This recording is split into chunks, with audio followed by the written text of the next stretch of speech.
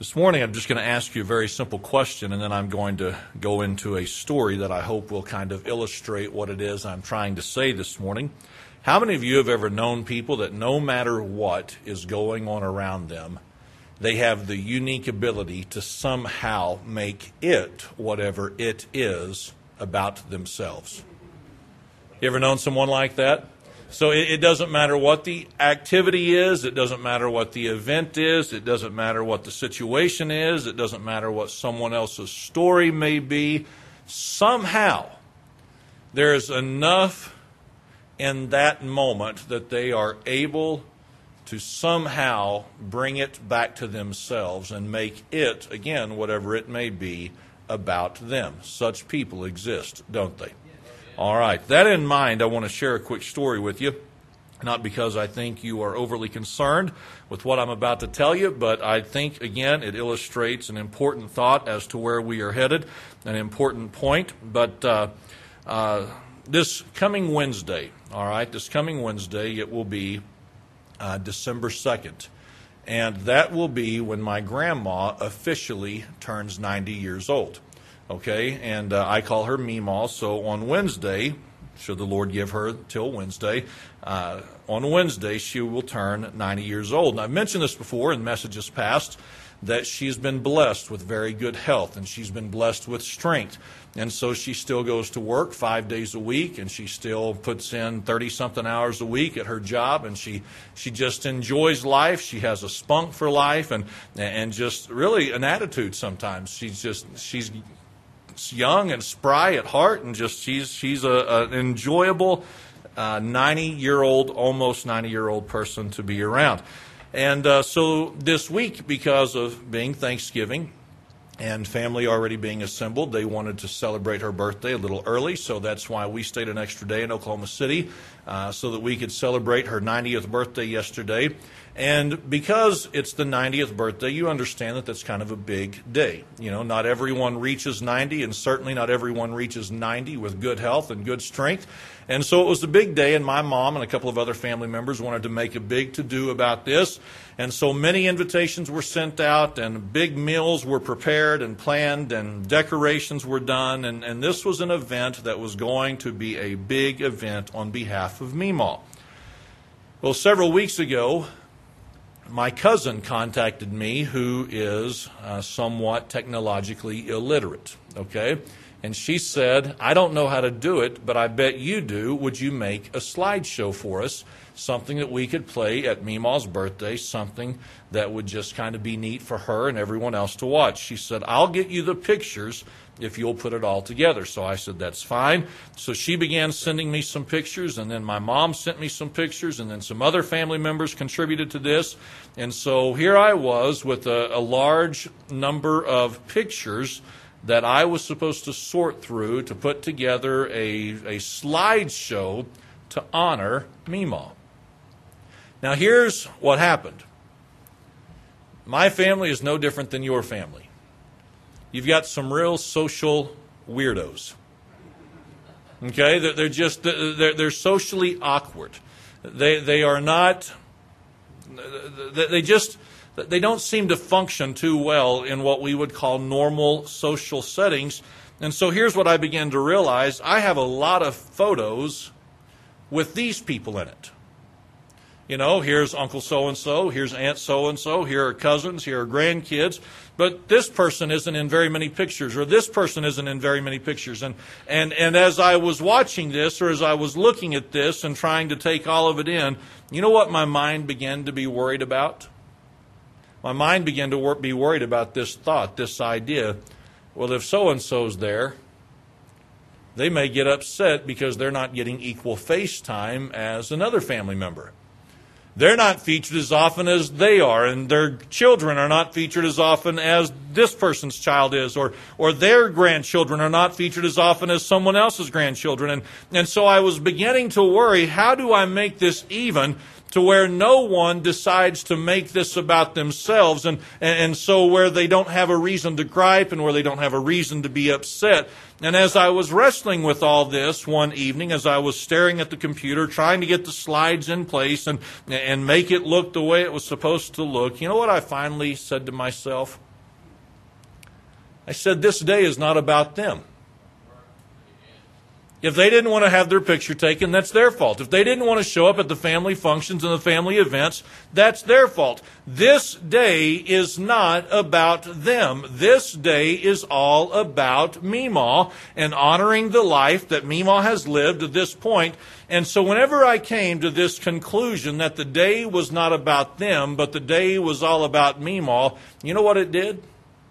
It completely took the stress off of me. So if you want to watch the slideshow, if you're upset that you're not in it as many times as maybe Uncle, whoever or Aunt whoever, if you want to get upset that your grandchildren aren't featured as much as maybe someone else's grandchildren are, you know what? I'm sorry. But I'm not real worried about it. Because we didn't assemble today and come together today for you. We came together for Meemaw. Now, if Meemaw's not happy, if Meemaw's upset about something, if Meemaw's bothered about something, we'll address that. But since this isn't about you, since this isn't why we're here, since this isn't why the invitations were sent out, I'm not worried about it. And so if anyone left yesterday with their feelings hurt or them being upset, I don't know about it, but I can promise you this, I didn't lose any sleep over it either. It was just nice having the stress removed when I remembered this is only about her, not about everything else.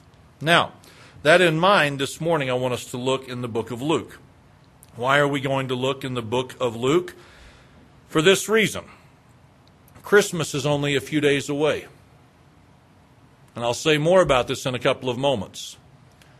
But it is amazing, is it not, what begins to happen in the hearts and lives and minds of people when the holidays begin to roll around.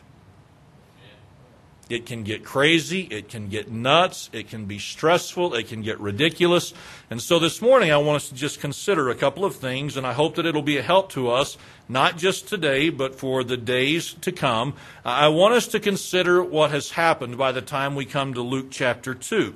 In Luke chapter 2, we have been introduced already in the Gospels to a man by the name of Joseph and a woman to whom he was espoused to, a young lady by the name of Mary. Now, here's what we know.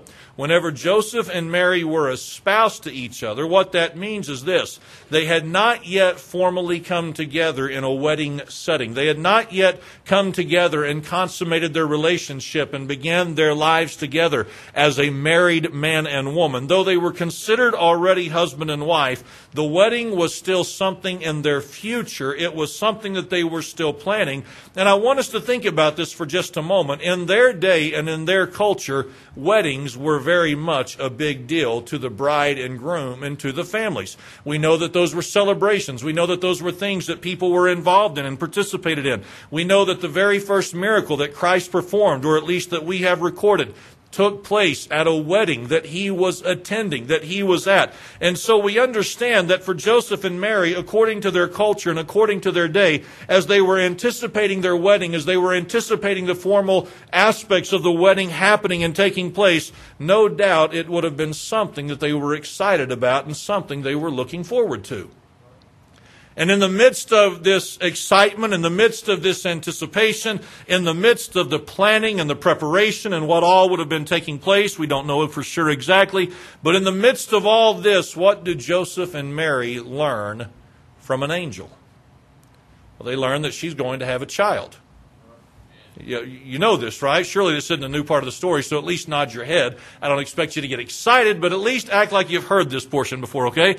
They find out from an angel that Mary is now pregnant, or she will soon become pregnant, and she's going to become pregnant with the Son of God, Jesus Christ, the Savior of the world, okay? And so as Joseph learns this, as Joseph hears this is a lot for his mind to process, because he knows, and she knows, Mary does as well, of the public shame that could be brought on them, because in their day and in their culture, pregnancy outside of wedlock was something that brought about shame in the life of an individual. As I have said, and as you know, it was not something that in their day was celebrated or thought nothing of.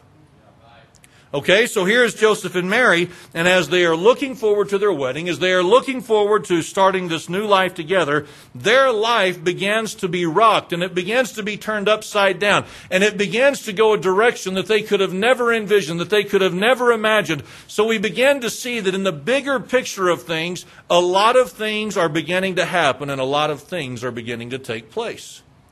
So as we come to Luke chapter 2, we understand this. That because of a law, people were required to travel to certain locations to pay their taxes.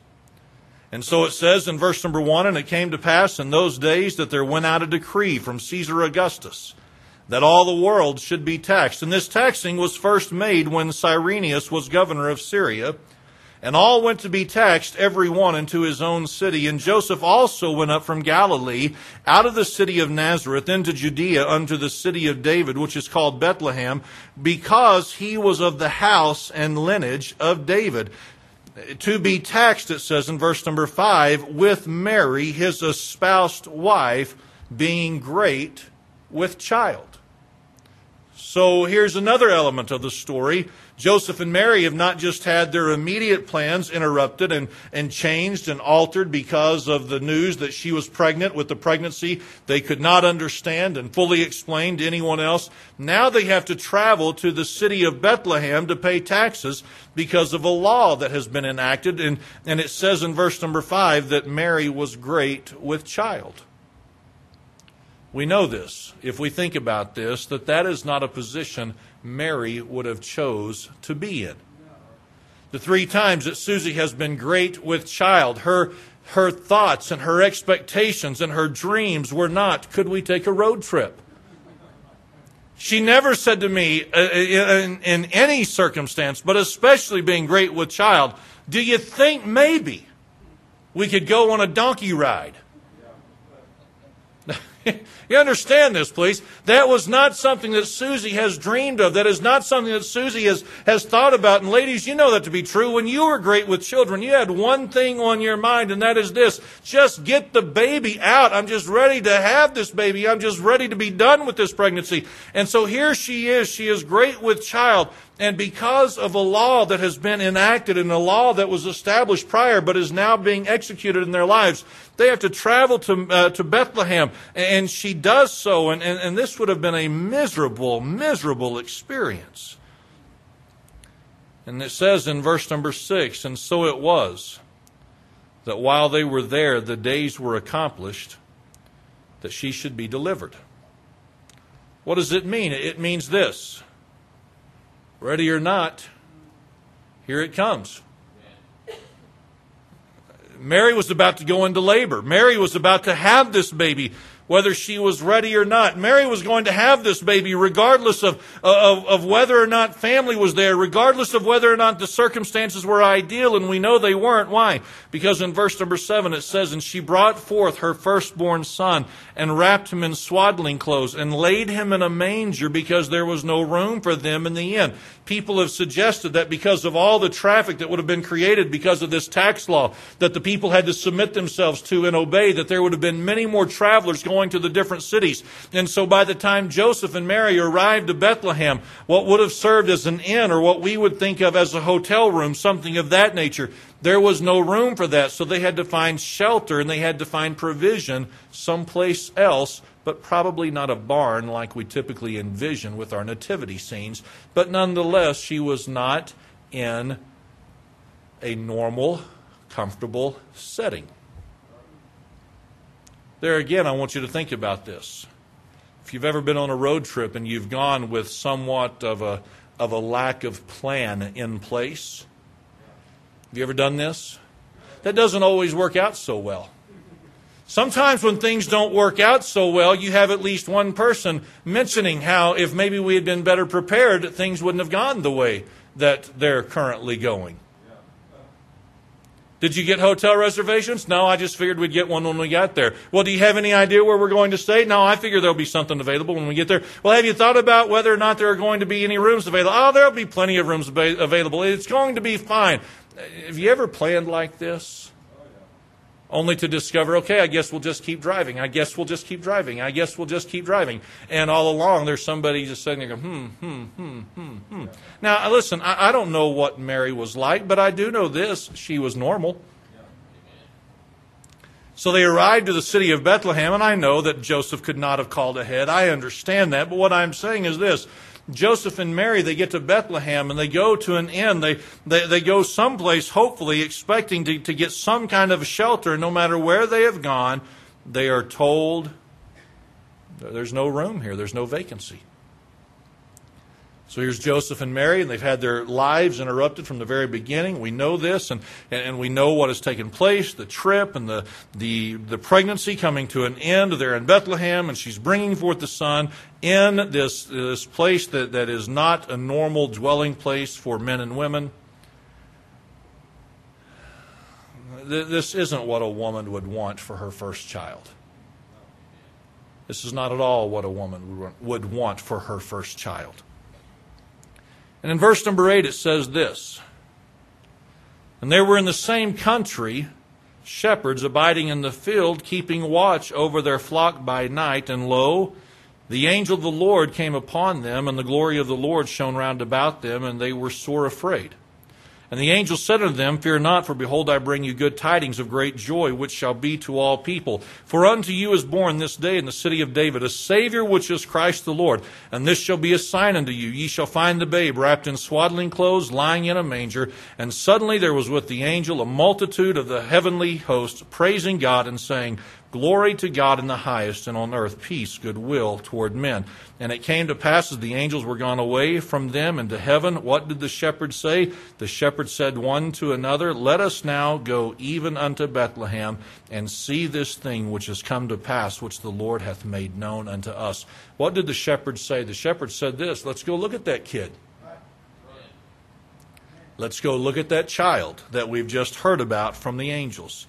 And so it says in verse number 16, "And they came with haste and found Mary and Joseph and the babe lying in a manger. And when they had seen it, they made known abroad this saying which was told them concerning this child. And all they that heard it wondered at those things which were told them by the shepherds." Now I want to pause real quick here, and I want us to think about this. Mary has just had a child in front of a husband that she has never known. That's awkward in and of itself. She is in a place that is removed from her homeland. She is in an environment that is not normal for men and women to be abiding in. She is not in a place that would be comfortable. She would not be in a situation that would be ideal for anyone in any pregnancy, but especially a first pregnancy and a first delivery. And all of a sudden, a bunch of shepherds show up. Can you imagine? Really? Where did these guys come from? Let's humanize this for just a moment. Can you imagine if you had had a child in a less than desirable location? Under the circumstances that are less than favorable for yourself? And in the midst of all the craziness and in the midst of all the movement of what's happening here and what's going on and the bustling of people around you, if you had had a child in that kind of a situation and all of a sudden complete strangers showed up, I know what Susie would have said. Would you monitor the door a little bit closer? I don't need complete strangers that I have never met before walking in to look at our kids. Especially if they were maybe somewhat of a rougher occupation. You know, I don't mean this wrong, but, say all of a sudden we had a child and a road crew showed up. I'm not saying there's anything wrong with a road crew. I'm just saying that's not who I would expect to show up at the birth of our children. You've got parents, you've got friends, you've got relatives and things of that nature, but not someone of an occupation that would be somewhat of a very blue-collar nature. So I'm just saying, so here is Joseph and Mary, and they've had a child in a distant land and unusual circumstances, and all of a sudden someone shows up, or some shepherds show up, and this is not normal. This is not right. This is weird. But notice what it says in verse number 19. It says, "But Mary kept all these things and pondered them in her heart." Everything that had happened from the time that the announcement was given to her and to Joseph, throughout the trip, throughout the no room in the inn, throughout the delivery of the child, throughout the shepherds coming, as every bit of this happened, she held it in her heart and she pondered them in her heart. You don't see stress. You don't read of excitement. You don't read of anxiety. You don't read of nervousness. You don't read of him yelling at her or her yelling at him. You don't read of anything of that nature. You just read of Mary pondering these things in her heart. It's as though she's just taking it all in and she is considering it and she is mindful of it. But it's not really stressing her out like maybe it would a typical woman in a typical setting or a typical young couple in a typical setting. Now, how was Mary able to respond in the manner in which she did? I don't know for certain. I cannot say here is the book, the chapter, and the verse in the Scripture that lets me know this. But here is what I think seems to be the key to Mary's response to all of this. With all the activity, with all the emotion, with all the craziness happening in her life, what kept her from getting worked up and stressful and excited and whatever else you'd like to put there? Here's what I think. I think that Joseph and Mary, especially Mary, understood that in the midst of all this activity, this was not about her. I think Joseph and Mary both knew, based upon what the angel said, based upon what they both knew, that they had never come together. They knew that this was supernatural. They knew that this was a thing that only God could have worked in their lives. And as all this was happening and the shepherds come, and the shepherds would have had to have explained how they even knew that a child was there. They had to have explained that the angel showed up and they sang and they did this and they did this and we said, let's go. As all this was happening, rather than the emotion and the craziness getting the best of her and stressing her out and messing her up and ruining this experience, she seems to have taken it all in stride because she and Joseph knew, you know what? This is not about us. This is about our child, Jesus Christ, the one whom the angel said would save the world from their sins. This is not about us. It is about him. Now, why is that important? It's important for this reason. We live in a crazy culture. We live in a crazy, messed up culture. And in just a few days, what will we as a culture be celebrating? We will be celebrating Christmas, won't we? Okay, we'll be celebrating Christmas, and I've said this so many times before. This is a preventative type message, okay? I'm trying to be a help to us this morning. Not to you, to us, okay? We live in a crazy world when it comes, or a crazy culture when it comes to Christmas.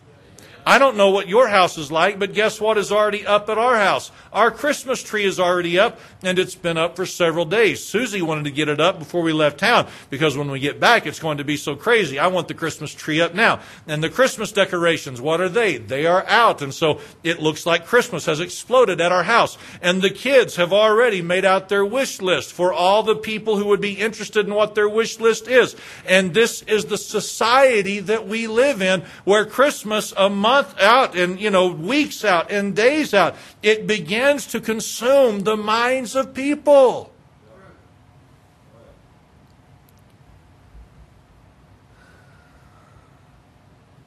And as this happens, what do people begin to make Christmas about? They begin to make it all about themselves. Now, understand, please, I'm not being bitter or critical here. I'm not bitter about it. I'm just saying, This is the culture and this is the society that we live in, that people make Christmas about themselves and about their families. And so what does it look like? It looks like this. Well, we need to decorate, or we need to do this, or we need to buy this, or we need to go here, or we need to participate in this. And as it gets closer, and as it gets closer, and as it gets closer, what happens?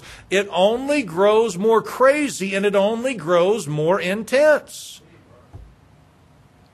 Somebody says, well, that would never happen in our church. Well, first of all, you don't begin to know what happens in the home lives of everyone who sits here, mine included. But what I am saying is this. In our culture and in our society, there will be many people who by the time Christmas is done, you know what? They will be so stressed out.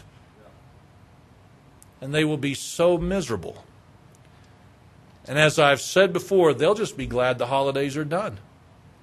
They'll just be glad it's all finished. They'll just be glad when everything gets back to normal. They'll just be glad when the kids have gone back to their houses and the decorations can come down. And I'm so sick of worrying about this, and I'm so sick of dealing with this, and I'm so tired of trying to figure out where we're going to eat lunch, and I don't even want to deal with this anymore. It just gets so frustrating, and it just gets so old. You know why people get so worked up and stressed out and irritated and bothered and angry and mad during the holidays? You know why? It's very simple. Because they've made it all about themselves. Just watch. Over the next few days, here is what you will hear, and here is what you will witness, and here is what you will observe when you watch people in their natural habitat acting according to human nature. Christmas will be all about themselves. How are y'all enjoying it? Well, we're not enjoying it. We don't have any money this year. We're not going to be able to do as much as we've done in the past, whatever it may be. For most people, Christmas is not a celebratory event because it becomes stressful, because it becomes a burden, because they have made it all about themselves. And so this morning, what I want to do, just very quick and just for a couple of moments, is this. I want to remind us of this truth. That Christmas has never been and will never be about us. I know, for many, that'd be like, what? I'm serious. Christmas has never been and will never be about us. If we are going to take a biblical position to the reason we even observe or celebrate Christmas. There is nothing wrong with the tree. From my perspective, there is nothing wrong with exchanging of gifts. There is nothing wrong with meals being made and Christmas parties being attended. There is nothing wrong with all that. But the problem is this, is if you and I begin to make Christmas about us. That is when the stress sets in. That's when the fights happen. That's when people overspend. That's when so many things take place that ought not ever take place in the life of a Christian. I'll say it one more time. Christmas has never been, and it will never be about us. It will always be about Christ. Christ should always be the center of attention. It should always be revolving around Him. The extras, the parameters, or the peripherals, all the other things happening around it, that's fine, that's good. Those are just miscellaneous details, though. Every bit of this is supposed to be about Christ. When He humbled Himself, took on the form of man, came into this world, and grew up, and eventually died on the cross for our sins. That is why we would celebrate Christmas. Because of Him, not because of us. Now this morning we can sit here and we can say, that's right. I can preach the message and you can say amen. And I can preach the message and say, I'm telling you the truth, people. And you know what we will struggle with? Making it about us. So let me twist this just a little bit and give us something to think about. In the next few days, when you begin to get stressed, when somebody begins to ask you, so what are we doing for Christmas? And you begin to say, I don't know, I'll have to get back with you. Because this is a life-changing, life-altering decision we have to make. And that begins to stress you out, and you begin to worry, and you begin to divide the time and all that you have to do during the holidays. When you begin to sense this emotion rising up within you that you know isn't right, tell yourself this: it's not about me. This isn't about me. So I'm not trying to be rude here. I'm not trying to belittle, and I'm not trying to have a bah humbug attitude, but I'm just saying this. Whenever you start to worry about the decorations, just step back and say, really, do I want to worry about this?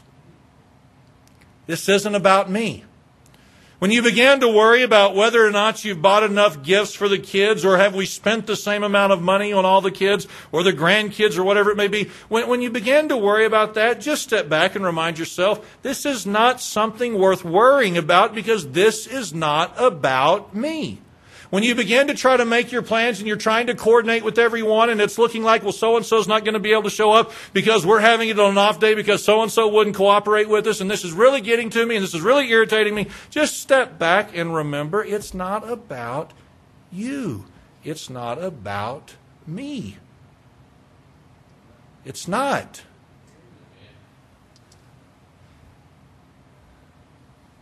It's about Christ.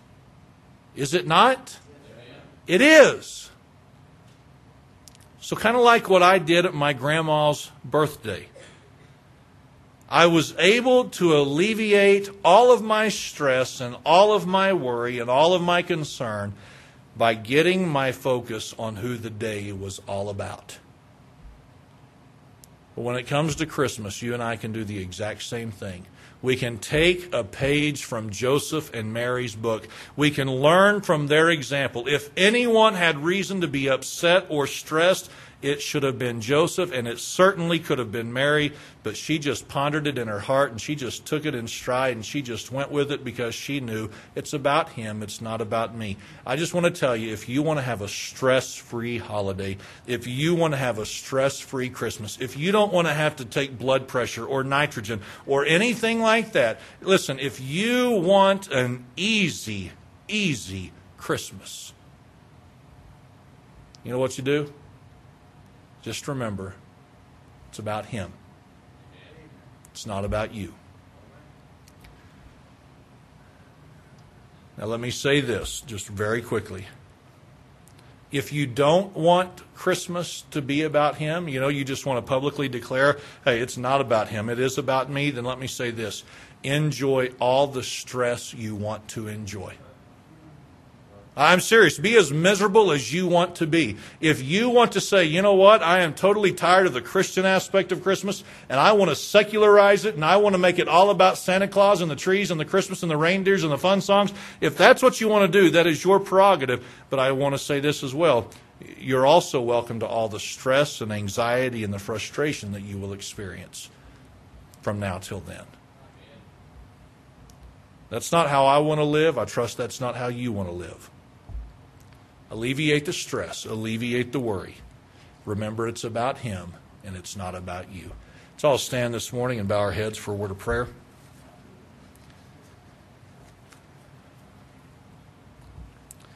Father, I pray that you'd help us this morning. I know that we still have a few weeks till Christmas. I know that it would be so easy right now to say, that's right, I'm going